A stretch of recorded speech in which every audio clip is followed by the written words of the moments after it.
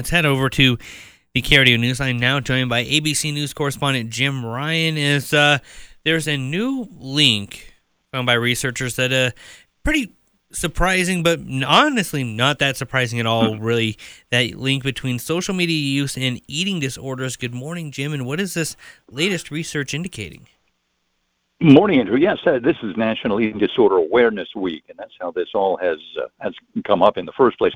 But yes, researchers say that they've found a link between social media use and eating disorders, and especially among younger people, Andrew.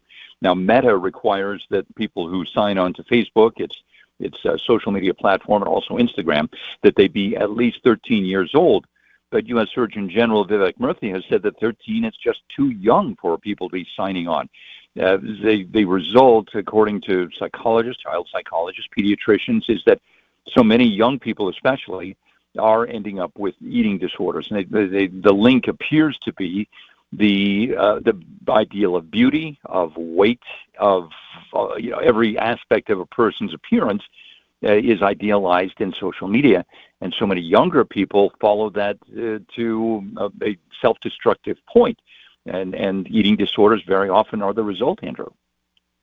Yeah, and it's definitely something, too, where I don't think there's enough emphasis really being put on, especially in the younger demographics, that what you're seeing on, Instagram, Facebook, things like that, is really not a true representation, and it's really a filtered and kind of, idealized representation of somebody's life as well, and not really leading to that need for comparisons.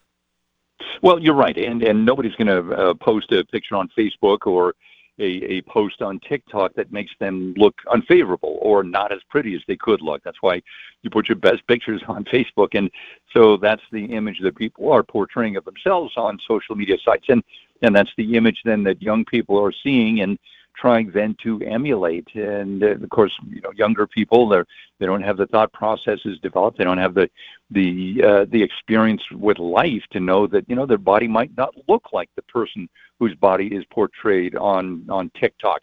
There are places as well, though, on TikTok where users are attempting to turn this around. An 18-year-old in Chicago named Sarah Sadok and Chris Henry, who's a 22-year-old from New Jersey, they've come up with separate TikTok channels where they're trying to fight misinformation and to help young people like them who are battling eating disorders. Sadok uses her TikTok channel, her presence on the platform, to help them with something she calls Let's Eat Together, videos that are encouraged people to help, to sit down and have a meal with her. So much of eating disorders deals with kids who are trying not to eat, who become essentially psychologically afraid of eating.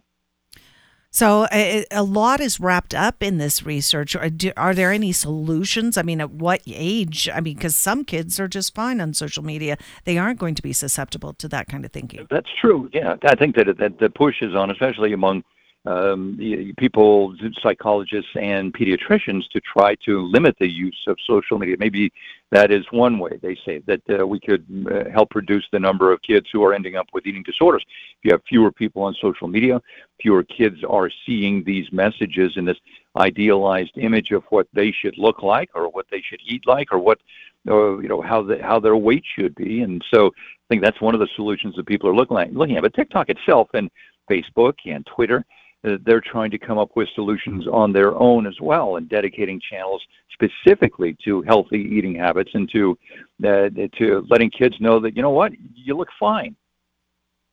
Yeah, it's a very important message to come to, obviously for kids, but even, some of the, adults on there too, who kind of get caught up in that the grass is greener type mindset. So definitely a lot to keep in mind with.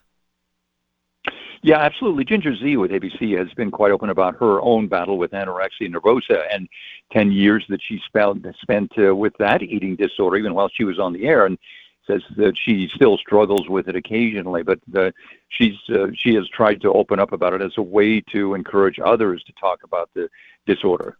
All right. Well, her book is a fascinating read, and so I recommend that in addition to what you're talking about.